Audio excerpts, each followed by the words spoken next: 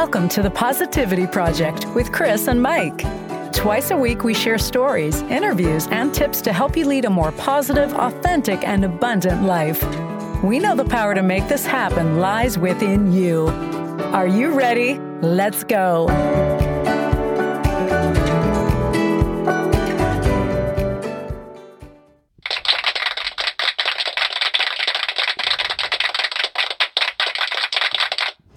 All right. This is Season 3, Episode 154. This is our midweek. Pod Flash. That's right. We're glad you joined us again. If you're a first-time listener, welcome. So today, I'm going to throw out there the challenge was for you guys to let us know what kind of big challenges you have and how you deal with them. You know, what the challenges you have in life. I mean, we're looking for some deep stuff here, people, so dig deep and find us some really good stuff. When life throws some major ones your way, yes. how do you deal with it in a positive way? Yes. So don't tell me you down a fifth of Jack Daniels, because that's not what we're looking for. No, it does not. So Robert's still in the valley, but he was able to. Did he call you today? Yes, nice. He did. So he was able to forward me the joke of the day. He said he is on it with that, isn't he? This is a good one. Yeah, he hasn't missed a week yet, so I'm glad. So proud of him. Mm-hmm. That's just lovely. I don't know what that was. All right, well, we're going to move on after that. Sorry, we're not technologically savvy all the time. You ready for this one? I'm ready for Robert to lay it on me. Go for it.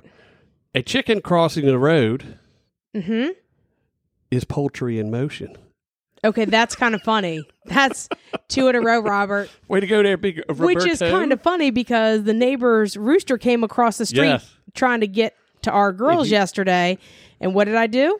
You made poultry in motion and had him go back across the street. Chased his arse right back across the street. Good job, Robert. You did better. You did better.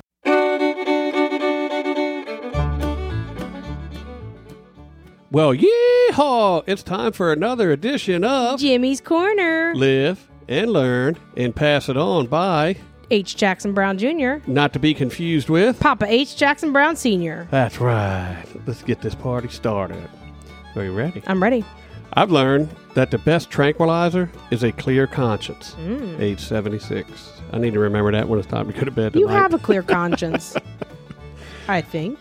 Yes, absolutely. Okay. I've learned that to be generous with praise, but cautious with promises. Ooh. Age 54. I'm going to ponder that one for a minute. Go ahead. Move on. I've learned that the faults I have now are exactly the ones my parents tried to correct me when I was a child. Age 40. Are the children listening? Or all the children listening? Listening children, listen. I've learned that to get the right answer, you have to ask the right question.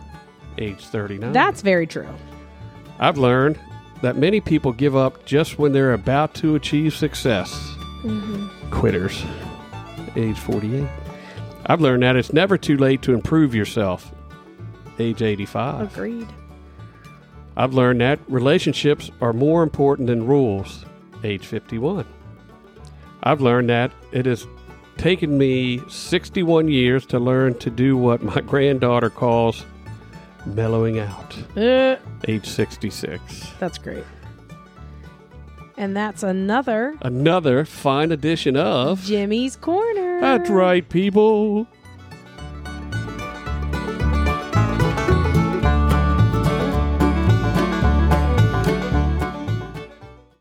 And you know what I've learned? What's that? Mike Quaid gets very distracted when he's trying to record a podcast, and he blips out when he's trying to do the stuff he does every week. Awesome. It's unbelievable that I've done this for a year and a half now, and I still struggle from time to time. You have moments. But I did nail the intro.